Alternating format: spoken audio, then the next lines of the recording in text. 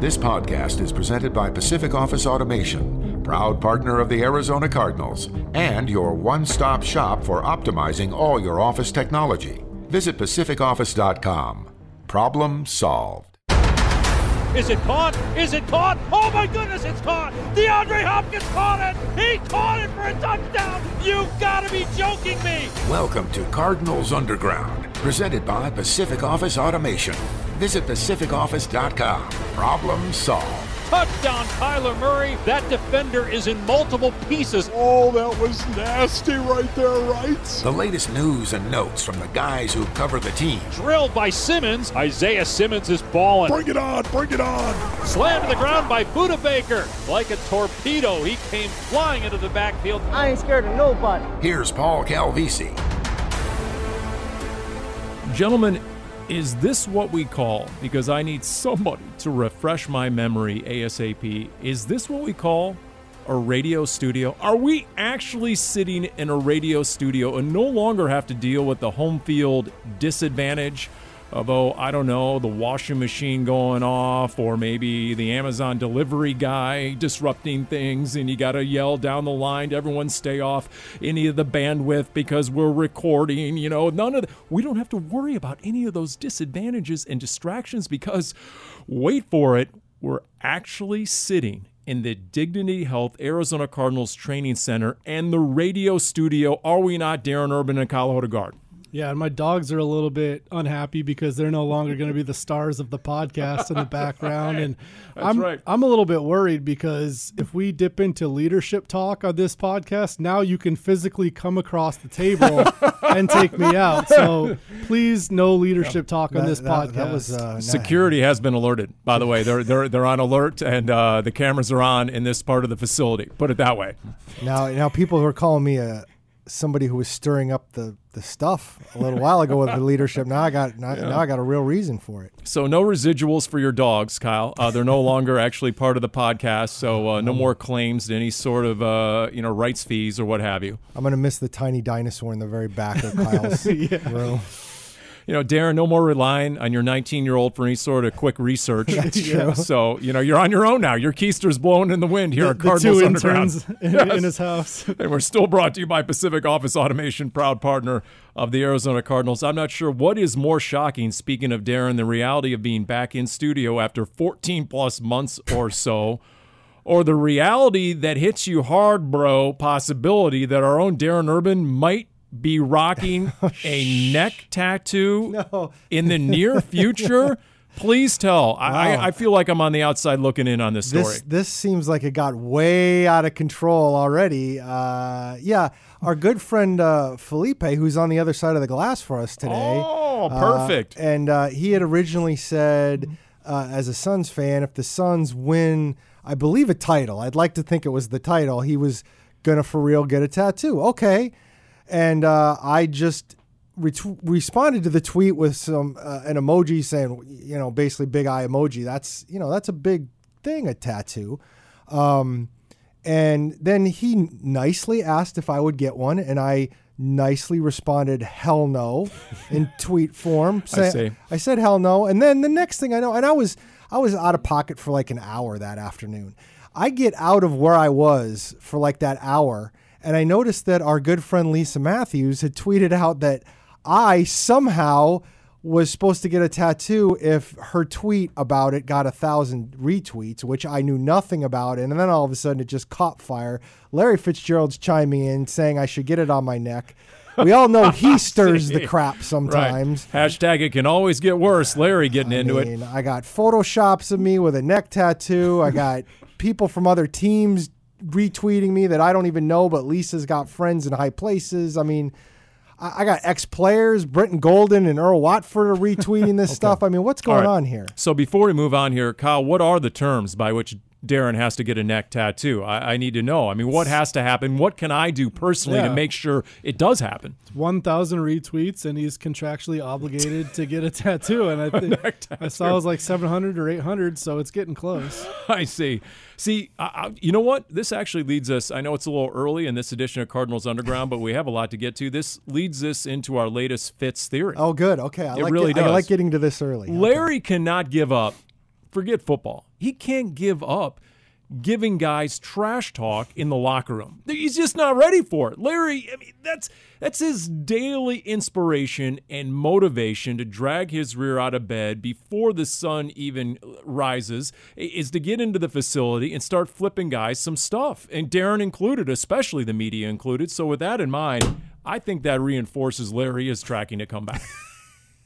That actually isn't the worst idea. The idea that he would be missing that part of it, he clearly is. I mean, if he's missing that so much that he's decided to chime in on my situation, yeah, he certainly seems like he doesn't want to be reduced to responding on Twitter to media members going forward. I mean, he's got to, fresh meat. He's got to get in there. There's a whole rookie class he has to take advantage of. That's just wetting the palate a little bit. And now he's going to get excited, and he's going to come back just because of Darren's neck tattoo. Once upon a time, back in the day, quick story. I don't get the beat like Wolf, but back in the day, we were staying a couple of days in Nashville.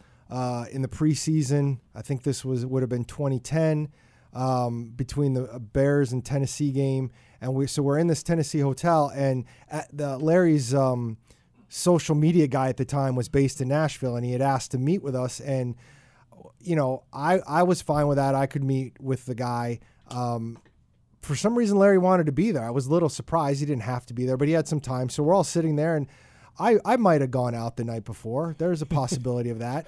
And I put my phone down, which was a huge mistake. And I'm talking with a guy, and the next thing I know, I see Larry with my phone. And then I'm like kind of looking at him while I'm trying to have this conversation. And he smiled and he gave it back to me, and I totally didn't trust him. So I went on my Twitter feed, and Larry had tweeted out as me something about, he literally said, from my Twitter account, I spent too much time in the bars last night or something like that. I'm like, come on, dude, you can't be doing that. So on your Twitter account, you confessed to a hangover. Yeah. I see. But Larry, the only reason, Larry's doesn't, it's not like he's like putting his like LF at the bottom. Right. Just unnamed sources. He tweeted out, except it was he Larry likes himself. To stir it up. So that's good. All right. So ask not what your neck tattoo can do for you, but what you can do for Darren's neck tattoo as we continue with this edition of Cardinals Underground. Larry, we don't expect to see you in any of the off-season activities, but that's my segue. Who are we going to see out here, and when and why and where? And somebody please break it down for me. I think that's a good question, Paul. I mean, they're still, I think, working on a lot of the specifics. And just as a quick review for those that don't know, and my arm's straight up in the air. There's been a push from veteran players throughout the NFL this offseason to cut down on the amount of voluntary work they have to do in the offseason, and then also cut down on the extensiveness of it. They don't mind necessarily the learning part of it, the walkthroughs. They'd rather not have as many practices and actual, physical outpouring at this point in the offseason, which I get that part of it too. Yeah, but Tom Brady's on his Instagram account sending out pictures of his workouts with the Buccaneers on the field. Yeah, but just not at the. I think it comes down to semantics, a lot of it, Paul. So okay. I'm gonna stay out of the way because I know there are players that want to be here and do stuff, veterans, and I know there are veterans that don't want to be here. And I consider all of them possible sources, so I'm going to try not to get on the bad side of any of them. But lest they pick up your phone and start tweeting out as you. Exactly. Right. I think the Cardinals, and it's been reported, I think by Sports Illustrated had this, but I do think the Cardinals have worked out some stuff. The OTAs are definitely going to be cut down. I think the minicamp will be moved around a little bit in terms of timing. There'll be a lot less on field than there has been in the past, but considering nobody was on the field last offseason, it'll be a lot more than they got last offseason. And I do know the rookies have been here pretty consistently since the rookie minicamp. So those guys, the guys that need it the most, are getting a lot of that work. And we'll see how it unfolds and exactly what the dates are. But I do think the rookies themselves, like when you talk about Zaven Collins and him having a bigger role, at least he's getting some of that on-field work. See, that gets my attention. If they're moving around the mini camp, and then it makes you wonder, is it conflicting with my vacation plans, Kyle? I mean, nobody consulted yours truly over here as to the dates with which mini camp is going off and whether it might conflict with some vacation plans. Just take your vacation. There will be more mini camps. There will be more off-season practices. Yeah, that is true. A mini camp shouldn't interrupt anyone's life. You're right. We do know now that training camp, the league is aiming for everybody to start at the same time on midnight, July 26th, I think is like a midnight madness thing. See, I just read July 31st is the expected start of training camp. There goes your vacation. Here's how this goes, though. Because in the my 5-week vacation is going to be interrupted on both ends. That's the problem. It's impacted on both ends. And that's only half of Paul's time because he's been here so long. Stop it. So the idea, here's the problem with training camps now is the July 31st is when teams can practice. And your problem now after what happened last year in the new CBA is all these players really like a long 5-day run-up of like no pads. That's right. Just kind of walking around and doing stuff. So you're going to have an opening where guys have to show up, but you can't really do anything interesting. So they want to time it so that Saturday you have people in the building watching a real practice. So we can't even go Allen Iverson until day 5. Yeah. I mean, honestly, we're talking about practice, man, but not until day 5. Yeah. It used to be a 3-day run-up. Now it's 5. See, we almost shouldn't be talking about this right now, Kyle, because the bottom line is now that there's a good chance that the players are going to be gone even sooner this offseason, we're going to have even more dead time for, all this stuff. We might actually have to take a couple weeks off from the podcast. I have to have a feeling. And in fact, you guys are going to be on your own next week. I'm actually out of town, so. Wow. See, I didn't authorize that either. Okay. Well, I always find out I'm as needed. That's how it works. Sort of like I'm only tier 3 around here, so I have no idea if the players are around or not because they don't let me within a country mile of the players. So I have to take your guys' word for it, Kyle, as to whether anyone's around or not. Man, I'm tier 3 as well. I just kind of go into my cubicle and read some analytics sites and try to do stuff that way. No, stop it. See, now you're sandbagging. You're like Larry Fitzgerald on the golf course. That's you're why I keep sandbagging track. right now because this is quickly going to become an all-quote edition of Cardinals Underground, right? I mean, you guys are talking about how it might be dry and not much out there. Hello, you go to azcardinals.com, and there's some pretty juicy quotes on there. Let's start with Chase Edmonds. You placed a call to Chase himself. I don't know if you were trying to get some insight into your NBA playoff pool here in the workplace. I'm not exactly sure because, if there's one guy who's a go-to when it comes to the NBA and playoff analysis, it is Chase Edmonds. Yeah. Darren, I know you fashion yourself as a hoops dude, but Chase is right. I mean, So anyway, take it from there, Kyle, and what Chase had to say, and especially about his role this year. Yeah, Chase, you're right. Chase is a really smart guy about a lot of topics. And I called him and wanted to ask about this opportunity to be, at least have a chance to be a lead back after 3 seasons of, I think we can all agree, the improvement he's shown over these 3 seasons. It's like, man, by last year, Chase Edmonds was one of the most potent skill players on this team. And still the question this offseason was, what kind of role will he have? Will he have a chance to be a quasi lead back? And he's not big enough to get 25 carries a game like, a Derrick Henry or something like that. But as he said, if he can get 16 carries and 4 or 5 catches, you're talking about 21 touches, which is basically a starting running back. And he was very honest. I mean, I barely even had to ask the question before he was ready to say it's now or never for me, and I'm ready to run through a damn wall for this opportunity. I mean, he is pumped up to get this chance because he watched David Johnson come in and be the established guy, and then if Chase Edmonds doesn't get hurt, maybe it would have been him, but he got hurt and they traded for Kenyon Drake, and Kenyon Drake was fantastic down the stretch and got re-signed. So he's never had that opportunity, and now he does, and it's really in his hands where James Conner is going to be a part of this offense, especially short yardage between the tackles running. But if Chase Edmonds has a good training camp, if he looks good early in the season, I think he's going to get as many touches as he shows he deserves, and for the first time in his career, it's set up like that. One of the things I really loved about the comments was the part that when he did talk about James Conner, and he's talking about being the lead back, but he's talking about, hey, at the end of the game, if we're trying to milk clock and we need that bigger back. And if I'm on the sideline the last 5 minutes, I'm going to be rooting as hard as anybody for James Conner. I think that's huge.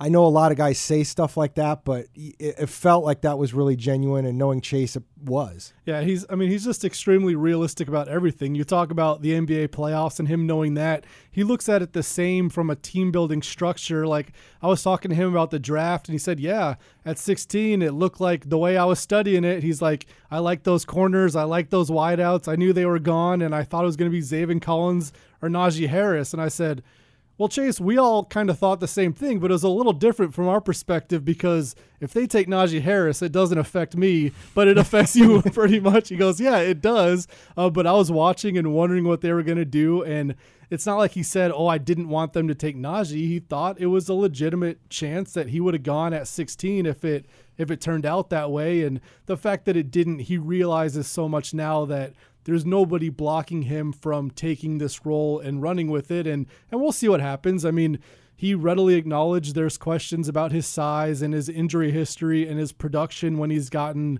lead back carries. So it's not a slam dunk that he's going to do it. But for the first time, he has this chance, and he's really excited. I have his quote, what he told you right here on that front. He said, I know there's doubts about my frame and about how little I am and about, he got injured when he had a full load, or every time he gets a full load, he doesn't produce the same way. I read it all, bro.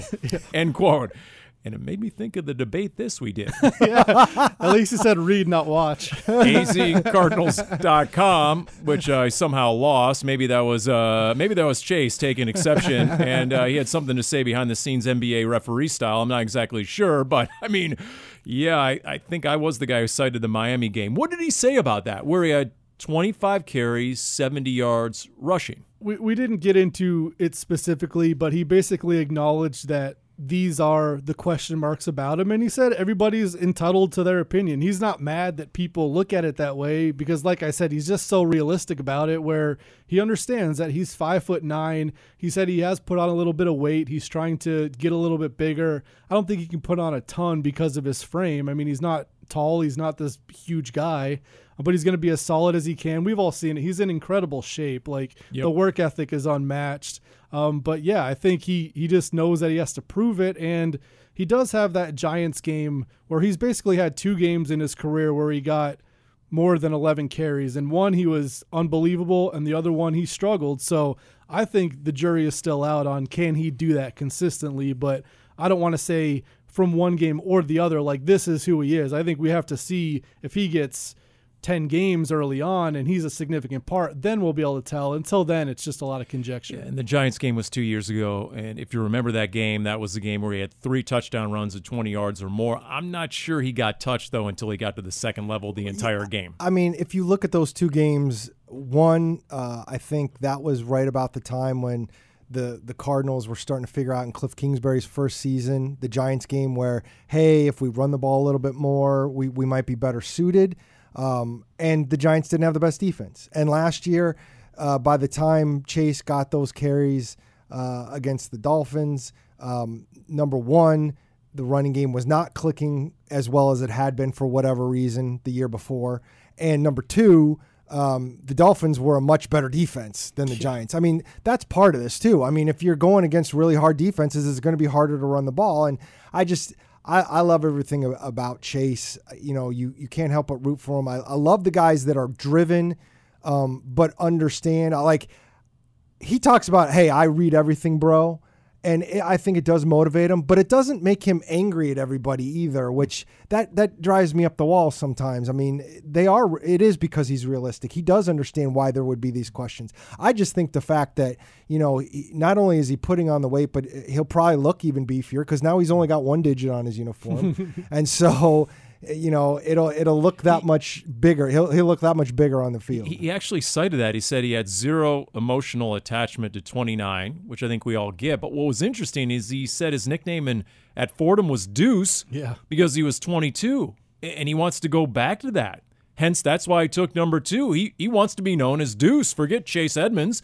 Apparently, going forward, heretofore effective immediately, it's Deuce. Yeah, he said at Fordham, I was the man. Everybody called me Deuce, and now I want to be called Deuce again, basically. And he feels like if he's called Deuce, that means he's performing like a number one running back. And we all know this is his contract year. And if he performs as a number one running back, those guys don't get $20 million a year or 15, but if he performs well, it's still a good chunk of change in his pocket. And we can argue about what running backs should get, but when you're talking about real life money, like the difference between $3 million a year and $8 million a year is a really big deal. So we'll see how that all shakes out. But once again, very realistic about the contract. He said this didn't make the story, but he said he's in a similar spot as Kenyon Drake, where Kenyon Drake was in Miami, stuck behind guys. He had his chance to break out his contract year, and Kenyon Drake did so. And Chase said he talked to Kenyon about that. He's watched that, and he says, here's my shot. If I can do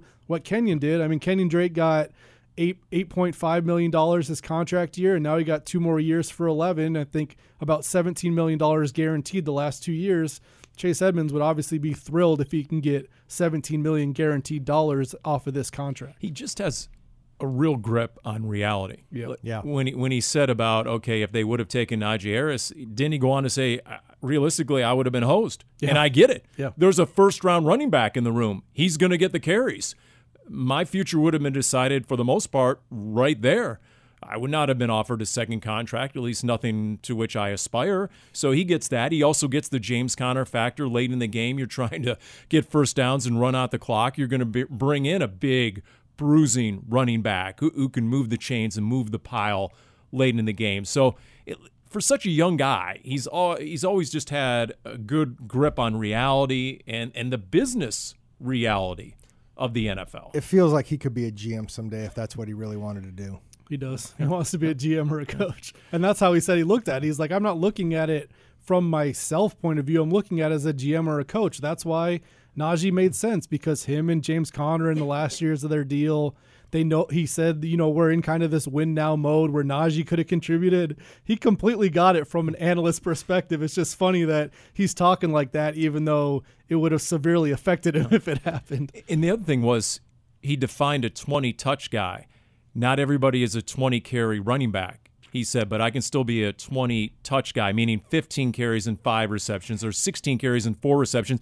I thought that was a pretty astute observation on his part. Look, the reality is this. You can, if you're a player and you want to be able to push yourself. It doesn't matter what position you play or whatever. You want to believe the best in yourself. You want to believe you can be the guy. Every receiver wants to believe he can pull in 10 catches a game and get all these yards. Every running back wants to believe that he can carry it 20 to 25 times a game. If he just got the opportunity, he didn't.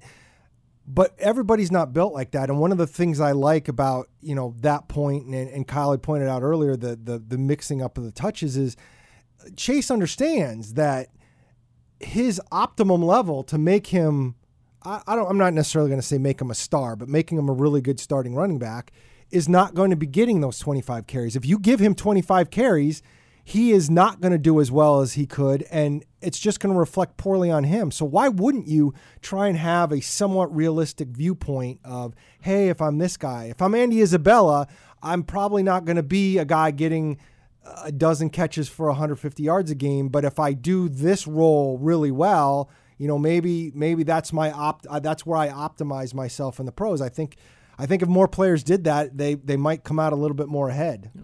I think 15 or 16 might be a little bit on the optimistic end. I still think if he got 16 carries and 4 or 5 catches a game, that might wear him down because of his frame by the end of the season, but I could definitely see 12, 13 carries. I think 4 or 5 catches a game is realistic. You see how much he's improved in the passing game. It's been stark to me where he came in as a rookie, I'd say below average, and now clearly above average as a receiver. Once again, a testament to his hard work. So maybe in that 15 to 17 touch range is kind of how I see it. But like we've said, the world is his oyster. If he comes in and averages 5 yards a carry like he's basically done the last 2 seasons, you're not going to want to keep that guy on the bench. Yeah. And he might not have the analytics of a Rondale Moore in college, but you get the ball to him in space, odds are he's going to make that first tackler miss. Yeah. That's what I love about Chase out of the backfield. So to recap some of those quotes to Kyle in the on azcardinals.com, he did indeed say it's now or never when it comes to this fourth year, his rookie contract year, right? And he said, I got to make the most of it. He did actually say, I'm ready to run through a damn wall. I'm ready to prove myself right now. And he finished it up by saying, I'm going to go out there and I'm going to ball out this year.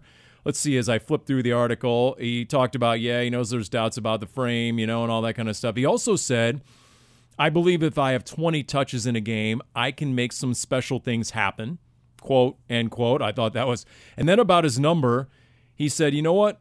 When I felt like I was the man, it was Deuce, meaning he was wearing 22. Now he's going with 2. That's what everybody called me, Deuce. Now I went back to number 2, and hopefully I can change my life. It's pretty heavy. Yeah, it was. I mean, he's all in to this upcoming year. So that's going to be fun to watch. Yeah, that's going to be like a sub narrative all season long. And my question to the I'm ready to run through a damn wall answer was, do you feel pressure? Because we've been talking the whole interview about all this stuff. He goes, no, it's full speed ahead. I'm ready to run through a damn wall. So he knows it's heavy, but he's also, I mean, obviously it kind of is easy to see in those quotes, but he's so excited about this opportunity. And he, like all these guys, he's got ultra belief in what he can do. I think the offense fits him really well, and I wrote he's averaged 4.8 yards per carry under Cliff Kingsbury. That was also with these last 2 games last year where he was playing on a really bad ankle to the point where nobody thought he was going to play in that season finale against the Rams, and he played, had 3 carries for -3 yards, was running around on one leg. So without that, he's at about 5 yards per carry under Cliff. So I think the offense fits him well, and now it's just with a bigger workload, can he continue to do it? All right, how about this? On Cardinals Underground, brought to you by Pacific Office Automation, proud partner of the Arizona Cardinals. I'm going to read a quote for Darren Urban. He's going to tell me the player.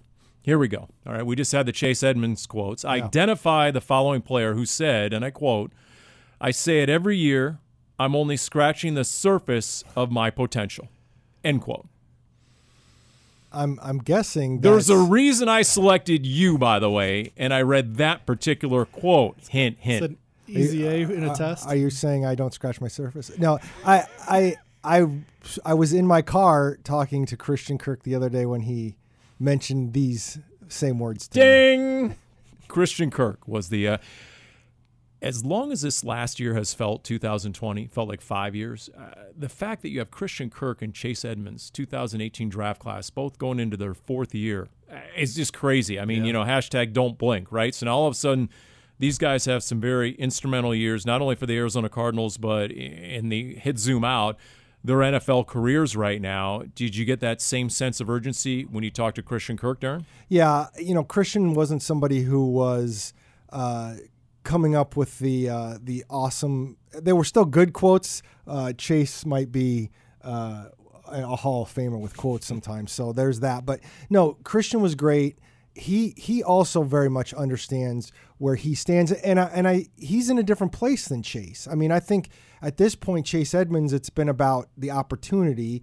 I think with Christian, he knows that the opportunity's been there, and he just hasn't been able to seize it as much as he would have liked. And there was a stretch there early in the season, not right out of the box, but for I think weeks 5 through 10, something like that, where he had like 6 touchdowns, and it looked like he was going to be that deep threat they needed and all that stuff, and it just kind of dried up on him. And look, we know what the situation is. He was playing outside. They were using Larry Fitzgerald in the slot.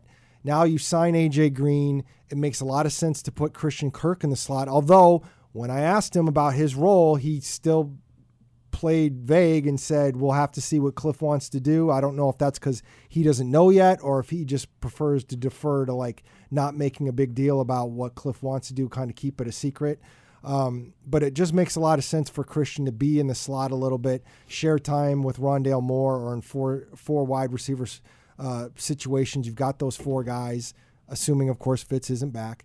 And he basically said, look, I've talked a lot, and now's the time to do less talking and more playing, essentially. And he made it clear, and I didn't put it in the story, he's not saying, and he's always been one of the best for us in terms of talking to us and giving us quotes and being. He made it clear it's not like he's going to all of a sudden shut down interviews and not talk to reporters. But I think he's a little tired, just like we would be about hearing the question. If he's a little tired about answering the question about like, okay, Are you going to break out here? Are you going to be, the second round wide receiver everybody wants? And that's been the expectation his second year and his third year, where he had a good rookie year, and it felt like, okay, without these great receiving options, Christian Kirk could be a 1,000-yard receiver. I know I said that going into his second year and also going into his third year, and it didn't work out. So he's almost nipping in the bud, like, is this going to be the narrative again? Am I going to break out? Like, he feels like I didn't my first 2 tries when we talked about it, and I said I feel like I'm going to, and he doesn't want to say that again because it just feels like it's old hat, and it's just something where we keep asking him and he says yes, and now it's like, okay, I just want to show that I'm going to do it instead of saying I believe in myself. He's got a high belief in himself and he thinks he's going to do it. I'm sure internally he feels like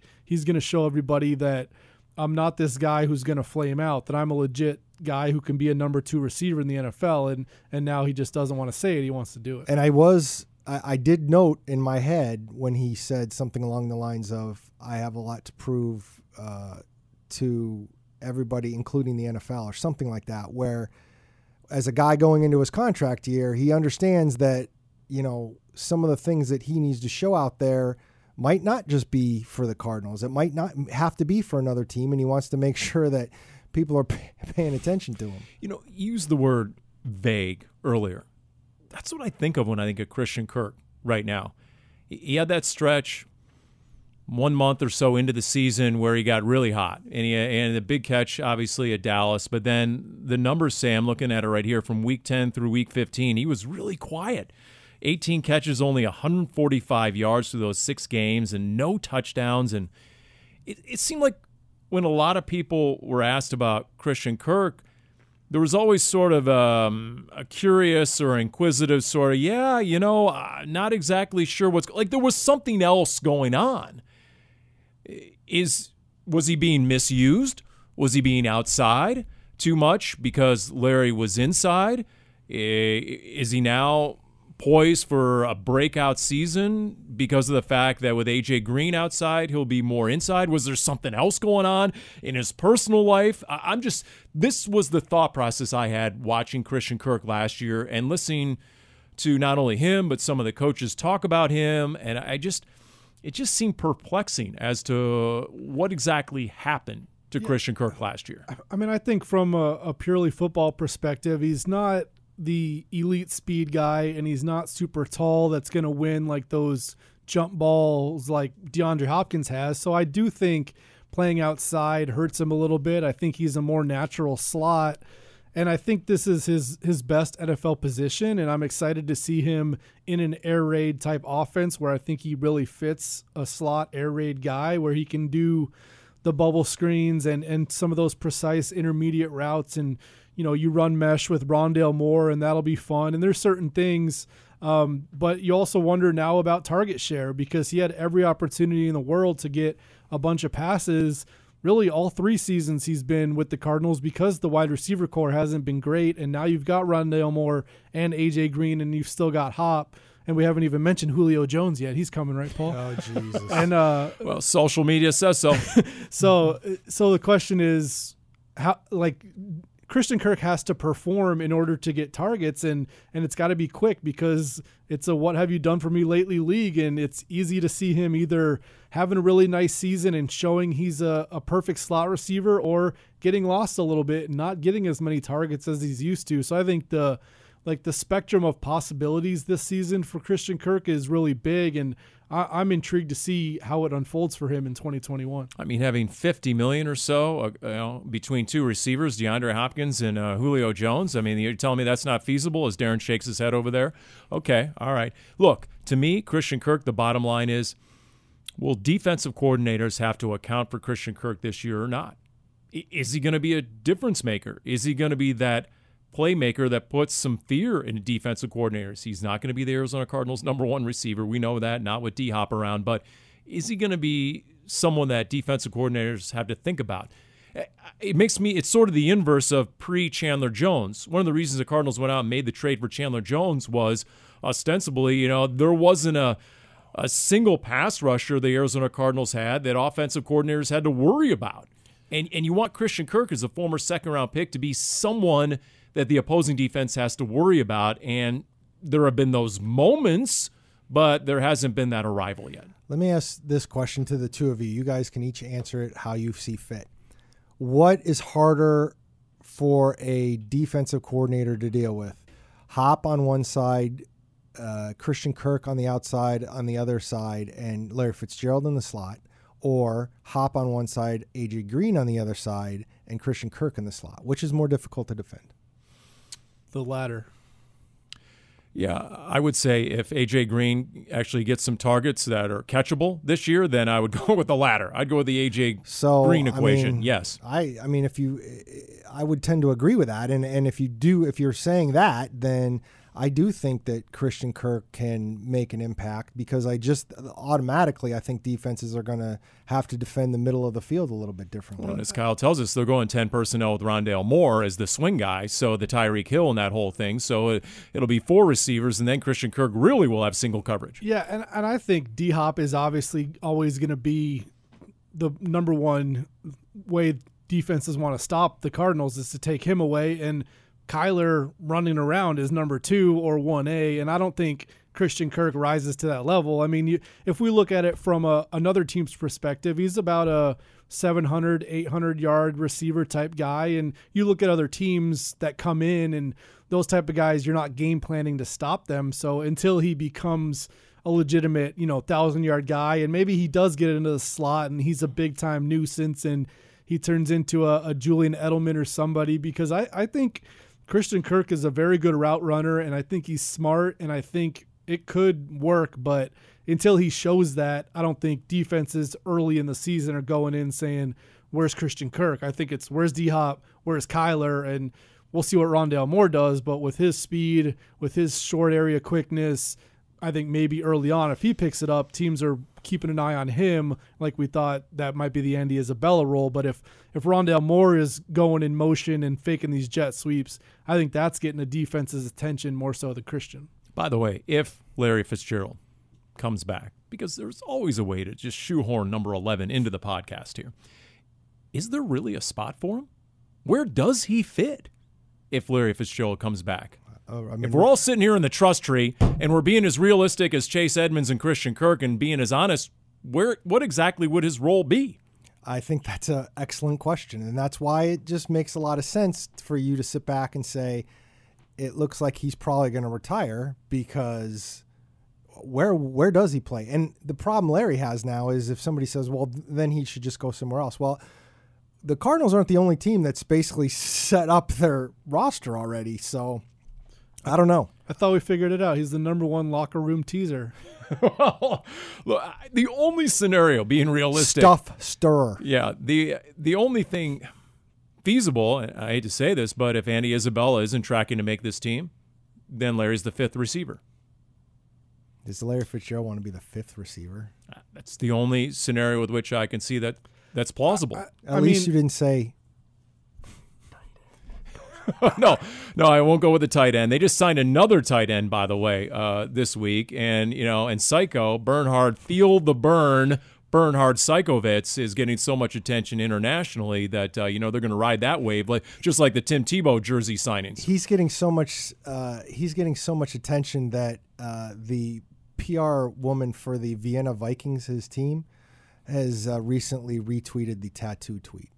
Nice. And Austria is now number 8 on our most downloaded podcast list. So shout out Austria, and maybe we can get them up to like top 5 after this episode. If I would have known that, I would have pandered to the Austrian listeners a little earlier in the podcast. Right. So that's good. Wasn't Cambodia on that top 10? And I'm still trying to figure out how. Can always get worse, Darren. And if your neck tattoo goes international, boom, there you go. That's how that works. That's good. We build that international European audience over there, and then that's the next international game for the Arizona Cardinals. You guys all think it's going to be Mexico City. Oh, no, not at all.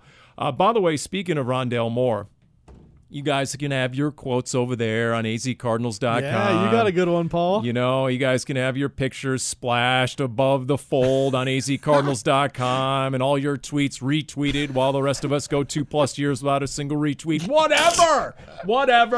We had Director of Player Personnel Drew Grigson on the Big Red Rage, and he had some good stuff to say about Rondale Moore. Here's one for you. When he hits it straight line, it's unbelievable, said Grigson, but this kid's ability to move laterally, this kid teleports. He doesn't just change directions. It's unbelievable to watch. He's a video game in real life. I heard one of the defensive coaches say the other day, quote, "This kid looks quick in slow motion." I'm excited to see him for 17 games for us. Drew Grigson on Rondale Moore, everybody. Man, we're on fire this week, just getting good quotes. Was that you or Wolf that asked the question, though? I'm pretty sure, because Wolf's not here to defend himself, that it was absolutely entirely yours truly. There you go. Yep. Just a bunch of newsbreakers around this table. And he also called Rondale Moore arguably the best run-after-catch guy in the draft. Yeah. Because, look, you can have the straight line speed all you want, and a lot of guys, not a lot of guys, but there are enough guys who can run a 4.3, even a sub 4.3. But you know what? If you can't make anyone miss, if you don't have that explosiveness laterally as well as straight ahead, then that's not all that difficult to defend in a league where everybody can run virtually on defense. So, and then there was this stat I think you cited, Kyle, right? His only full season in college football, he was off the charts in making guys miss, right? Yeah, most missed tackles by a receiver since 2014. I don't think anybody has more. I think it was 37 or 47 during the season. And yeah, I mean, we look back and you've seen a lot of why are they drafting this same guy when they took Andy Isabella and it hasn't worked out these first 2 years. But I think that's the thing that Andy Isabella hasn't shown yet is that lateral movement, that short area quickness, that ability to get yards after catch. We've seen Andy Isabella go deep and catch long bombs, but not a lot of the bubble screens, the jet sweeps, like that stuff hasn't worked out for him.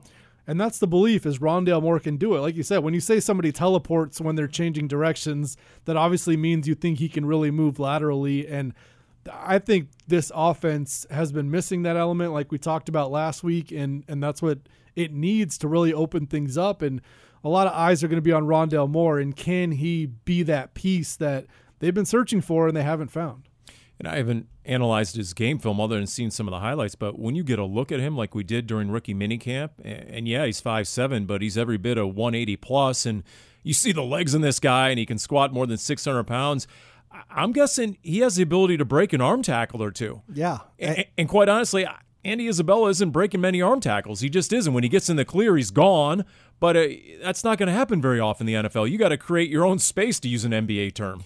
I found it interesting in the latest episode of Flight Plan, which you can find on the team's YouTube channel, and it's about the draft. And what really caught my eye was there was significant footage of both when the Cardinals were waiting to get Zaven Collins in the first round and Rondale Moore in the second round, and editing is what it is, but still, I was taken a little bit by how certain they sounded about targeting those particular guys, because both those guys, you weren't sure, okay, are they going to maybe go with a cornerback in the second round? And I know they didn't trade up, and I don't know who all was on the board at the time, but you know, they sounded very much like, hey, we're taking this guy. We really want this guy. And Collins was the same way. It sounded like, especially once those cornerbacks were off the board early, they wanted Zaven Collins the whole way. So that impressed me, because you're trying to, pick these guys that people weren't 100% sure, okay, why exactly you're taking them. When it comes to Moore, you can't help but agree with what you guys are saying, which is essentially he brings something that they don't have. Okay, maybe they were hoping Andy Isabella was going to bring that, but he didn't. And you gotta find that. And sitting around waiting for Andy Isabella, look, it'd be the best thing in the world if Andy Isabella found something out and you had duplicate guys going into training camp who could do the exact same thing. Then you're able to trade one of them, and you can get something out of it. But if Andy Isabella hasn't made that step forward, then you got to find that role, because obviously you feel like it was needed in the offense. What's interesting to me is after the Cardinals selected Rondale Moore, you saw Dwayne Eskridge go to the Seattle Seahawks shortly thereafter, a similar-sized player. You saw Tutu Atwell go to the Rams. So those two guys are going to be in the division, and those are going to be comps from the get-go, guys who went right after him, because very similar. And then when you saw 10 picks later at 59 overall, Terrace Marshall out of LSU go to Carolina, there's the big receiver who was on the board. 6'2", 210. I just looked it up. 23 touchdown receptions in his LSU career. That's number 4 in LSU history for a receiver. So you have that dynamic where the big receiver goes after Rondale Moore, just like you had the similar dynamic of what happened after Andy Isabella was drafted 2 years ago. Yeah, the DK Metcalf Yep. pick that every Cardinals fan will remind us about. Yeah, it's always a gamble and a risk, and who knows how those 4 or 5 receivers are going to work out. I mean, odds are that you don't get the best one when there's 4 you're talking about, but I don't think there are many questions about Rondale Moore's skill set. Even though he's 5'7", I feel like the durability was maybe the big issue, and not playing a bunch his last 2 seasons, because I just go back to what he did as a freshman and just doing such special things in a big conference at 18 years old is just, it just tells you something when somebody does that against older players, and it just seems so easy for him that I don't know. I feel pretty confident about what Rondale Moore can do. I obviously haven't seen him in camp or anything, but just knowing that he seems intelligent, he seems like he works hard, he's got this natural ability, I think everything is lining up for him to be a pretty impact contributor as a rookie. In fact, on the Big Red Rage, director of player personnel, Drew Grigson, busted out a holy cannoli stat. I had not heard this one before. I was not aware that only 3 players in college football history have been true freshmen and voted consensus All-Americans: Adrian Peterson, Herschel Walker, and Rondale Moore. I'm like, wow, okay, yeah, that's going to get your attention. And I get it, they're All-American teams, and the media's involved with psych, but if you're that much of a standout as an 18-year-old true freshman, there's got to be some serious talent in you as a player, and you can see why the Cardinals, despite all the injuries in 2019 and 2020 and the shortened season, why they're bullish on just one full season, what they saw out of the kid. It's just remarkable. My question is, does he get utilized differently than a typical slot receiver? Do you guys envision that this coming season a Rondale Moore will truly be more like a Tyreek Hill? Do you think that we're going to see different aspects of Cliff Kingsbury's offense, either different parts of the playbook already in existence utilized, or they're going to create different sort of things just for Rondale Moore? And how different do you think the offense will look just with the addition of this kid's skill set? I think that's probably the intention. We'll see how it plays out. But when you mention like the Rams and the Seahawks taking those other guys, I mean, I think everybody's trying to find their Tyreek Hill, air quotes. And none of those guys are necessarily as good as him. Maybe they can be at some point, but everybody's looking for that little advantage. And going into this draft, the stuff I had read was it was deep in wide receiver if you were willing to get the slot guys. There were some big guys, obviously, that were worth it, the Jamar Chases of the world, but ultimately the depth of wide receiver in this draft came because of the smaller guys, and it only makes sense. Again, we've talked about this a million times. The NFL tries to fight this stuff, but ultimately it's starting to absorb more and more of the college game into it, and it just makes a lot of sense to get a guy who can do all these little things, take a jet sweep, or take a swing pass out of the backfield, or play in the slot, or even once in a blue moon maybe line up outside just to see what happens with his speed. Hey, a decade ago the Rams took Tavon Austin. Yeah. Number 8 overall, if memory serves. That didn't work out all that great. Didn't work out. So there's always the risk-reward of that sort of player. And it's not just in the last couple of years. Teams have been trying it basically the last decade plus, trying to get that sort of guy who can, everybody now, stretch a defense, take the top off or what have you, and at least be the eye candy. Andy obviously never worked out, so we better think of something for Rondale Moore quick. Rondale doesn't have the same ring to it. No, I got to figure that out. But, I mean, NFL defenses are... I got it. Ron Dandy. No. Keep going. We can edit that out, please. I think, NFL defenses are just so much faster where he runs a 4.29. I mean, that was the pro day. That was probably hand time, so maybe it's low 4.3s if it was laser timed, but whatever. He's very fast, but defenses have fast guys, and sometimes it translates and sometimes it doesn't. And I don't think he's going to be like Tyreek Hill as a rookie in the sense that he's your number one option down the field on a lot of plays, but I feel like he's going to be, we're going to design 5 plays a game, and we know this ball is going to Rondale Moore, bubble screen or jet sweep or whatever, and just see what he can do in space. And then I think the idea and the snaps will grow, and the target share will grow once he shows he can do some of the more downfield routes. And I mean, he looks like a pretty good receiver from the tape I've seen, but when you got D-Hop and A.J. Green and Christian Kirk already, you got 3 established receivers, so I still feel like he might be that specialist early on, and then we'll just see where it goes from there.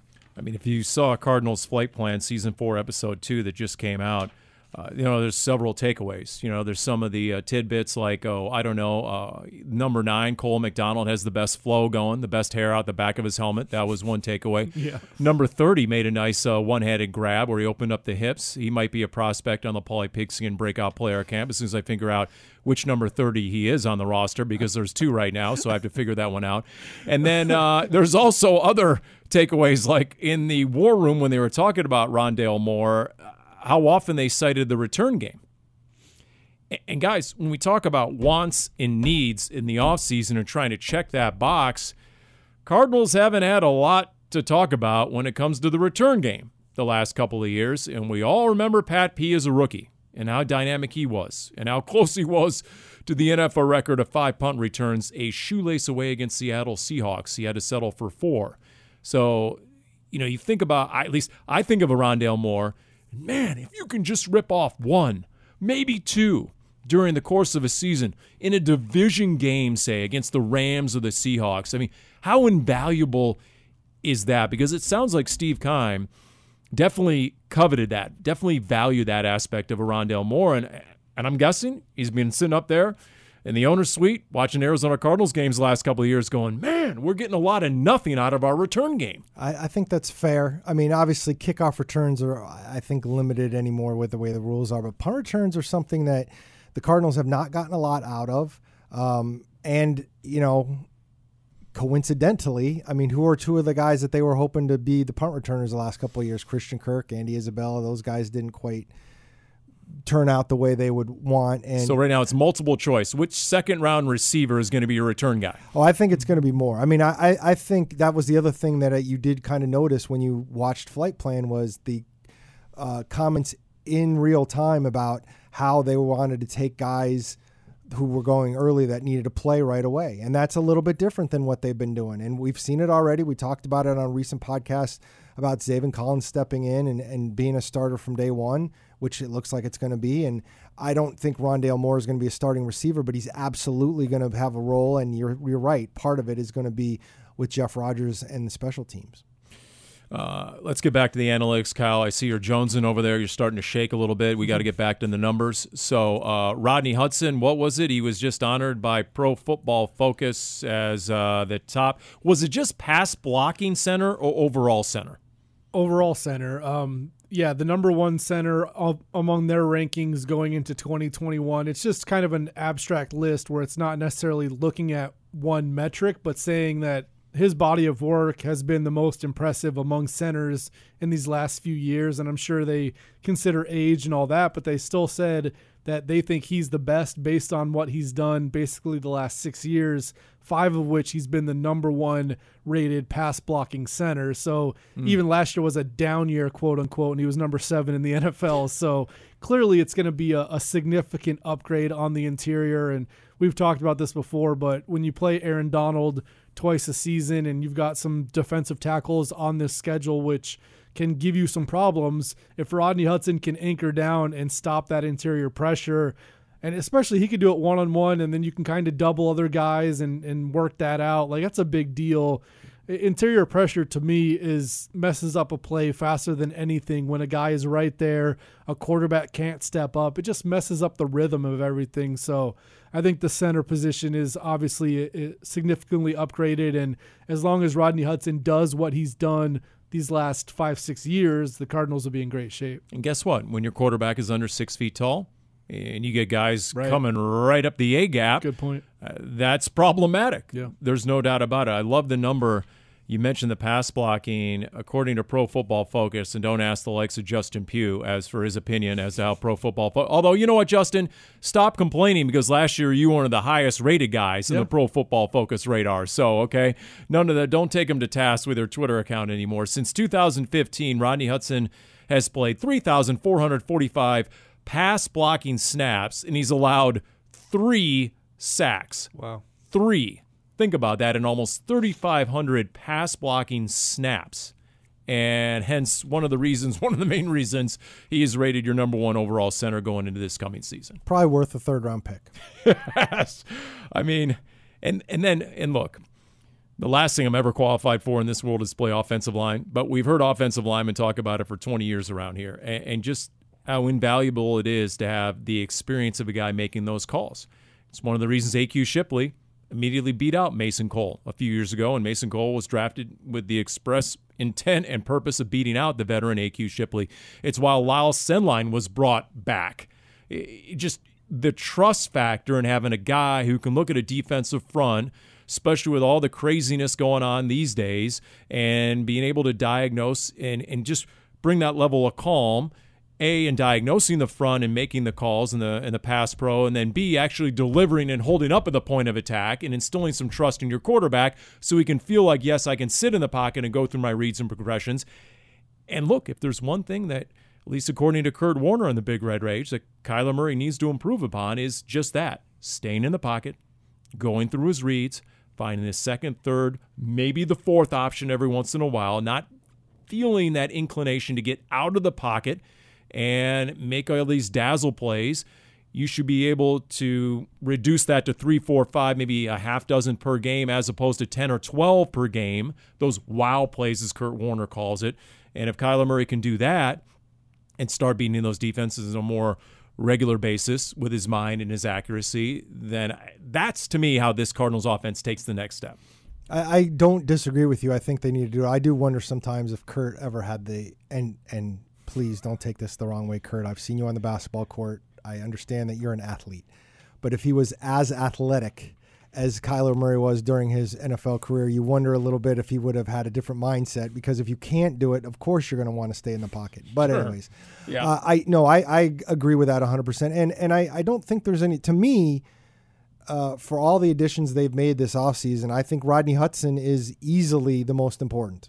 I don't think it's close, and you guys can argue with me, but I think, to me, Rodney Hudson is by far the most important addition they've made to this roster.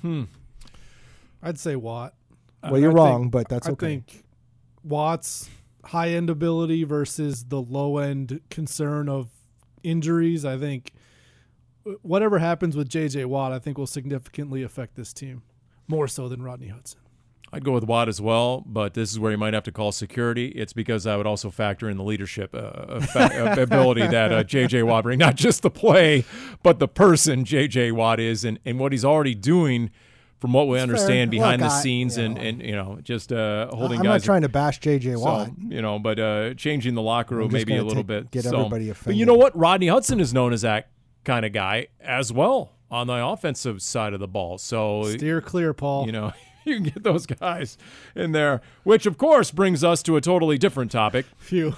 No, speaking of Kyler, what'd you guys make of him getting some of those throws in with A.J. Green? Once again, I need an explanation here. Was this in the Dallas area where he lives and trains? I would anticipate. It was on Kyler's Instagram stories, and A.J. Green ended up putting on his Instagram account, basically just copying what Kyler had. So I assume it's in the Dallas area, which is interesting because I don't think A.J. Green is normally in the Dallas area. But it's good that, the first thing I thought of, to be honest, was when everybody was cringing all last offseason because when's Kyler going to throw to D-Hop? When's Kyler going to throw to D-Hop? Well, Kyler got a chance to throw to A.J. Green, so all's right in the world.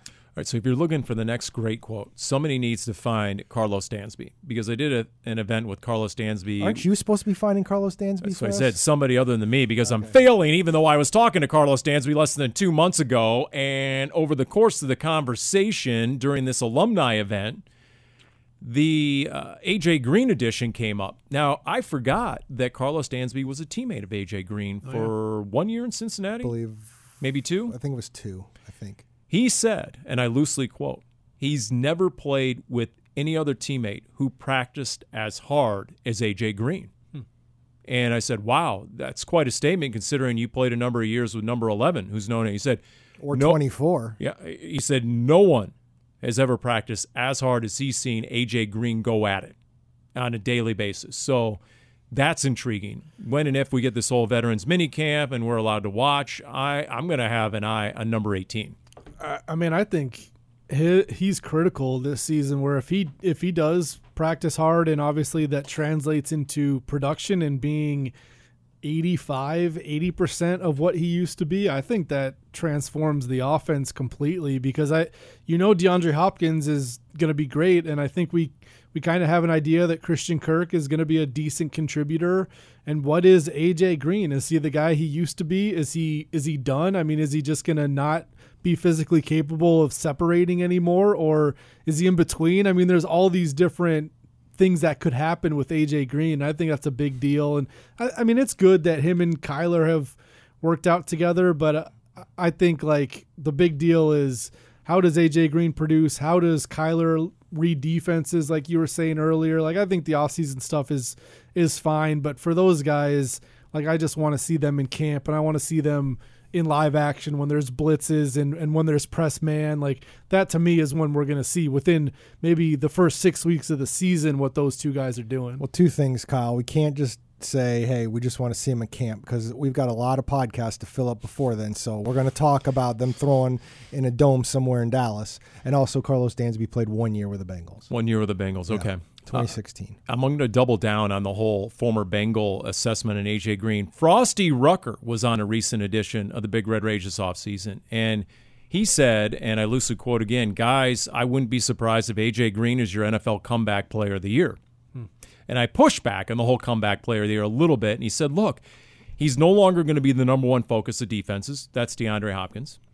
Number 2, he gets off the turf in Cincinnati, which is one of the first things Carlos Dansby said as well. So with all due respect to the Bengals, your playing surface does not, and practice facility surface doesn't have a great reputation among former players. So everybody who's left the Bengals apparently looks forward to getting on real grass. And then Frosty Rucker said, look, just check the numbers and how few catchable balls he was thrown.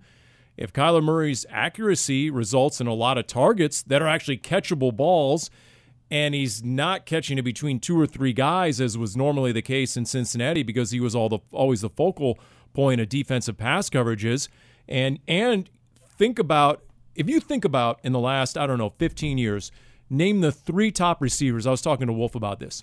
When it comes to catching the ball in traffic, contested catches, would you say Larry Fitzgerald, DeAndre Hopkins, 1 or 2, either one, and then, could I argue, A.J. Green, when it comes to making the contested catch? So with all that in mind, Frosty Rucker stated a case that his choice for NFL Comeback Player of the Year this year is number 18, A.J. Green. And by the time he was done, I was nodding my head. I said, okay, that's a compelling case. Not say it's going to materialize, because who knows exactly what the ankle is like. And there were some moments where, I think there were 5 games last year for Cincinnati. I looked it up. He had 0 catches. 0 catches. So to me, that is a great unknown. What are the Arizona Cardinals going to get out of A.J. Green in 2021? Yeah, and if that happens, this offense should be top 10. I mean, if A.J. Green plays that well, and you figure D-Hop stays healthy, and you're talking about 2 Pro Bowl wide receivers and Kyler's legs, like, that's on offense, it's going to be tough to stop. But as I said, I want to see it on the field and see what happens. I mean, there's easy ways to talk yourself into a lot of these guys right now. And then, as we know, we get into camp and it's not there. So I don't know what Christian Kirk and A.J. Green and Chase Edmonds are going to do this season. There's an upside to all of them, but there's also a downside of them not reaching that. So I think you have the constants in Kyler Murray and DeAndre Hopkins, and you know they'll both be above average, and in Hopkins' case, a star. And then beyond them, I think this kind of skill group for the Cardinals, there's a lot of unknown at this point. Including Darren's neck tattoo. So as we wrap up this edition of Cardinals Underground, brought to you by Pacific Office Automation, proud partner of the Arizona Cardinals, where do we stand on the mandatory 1,000 retweets? I mean, Larry retweeted it. It must have achieved that level. Did he retweet it? Did he, or did he just responded to it? I think he just responded to it. Okay. All right. I'm just curious, where are we, and what is it going to take? It was in the 800 level or something. I think Austria might get us over the top, or Cambodia. In Austria, what sort of neck tattoo would be most popular in Austria? Were there any suggestions, any value-added suggestions, perhaps, in the comments section? You do realize neck tattoo only came from Fitz. It wasn't the part of the original tweet. You're starting to sweat it a little bit, folks. What about the mailbag? Did you get any free advice in the mailbag it came to the neck tattoo? But I will say this. He's still getting Daryl Washington questions, but nothing on the neck tattoo. The tattoo thing sprung up a little bit after I figured out this week's question, so I'm anticipating potential next week, but we'll see. I don't know. I'm not going to be around here to knock around next week, so. Oh, that's right. Okay. Well, you know what? You wouldn't be the first guy to go on vacation and come back with a neck tattoo. And we'll leave it there on Cardinals Underground, brought to you by Pacific Office Automation. Look out!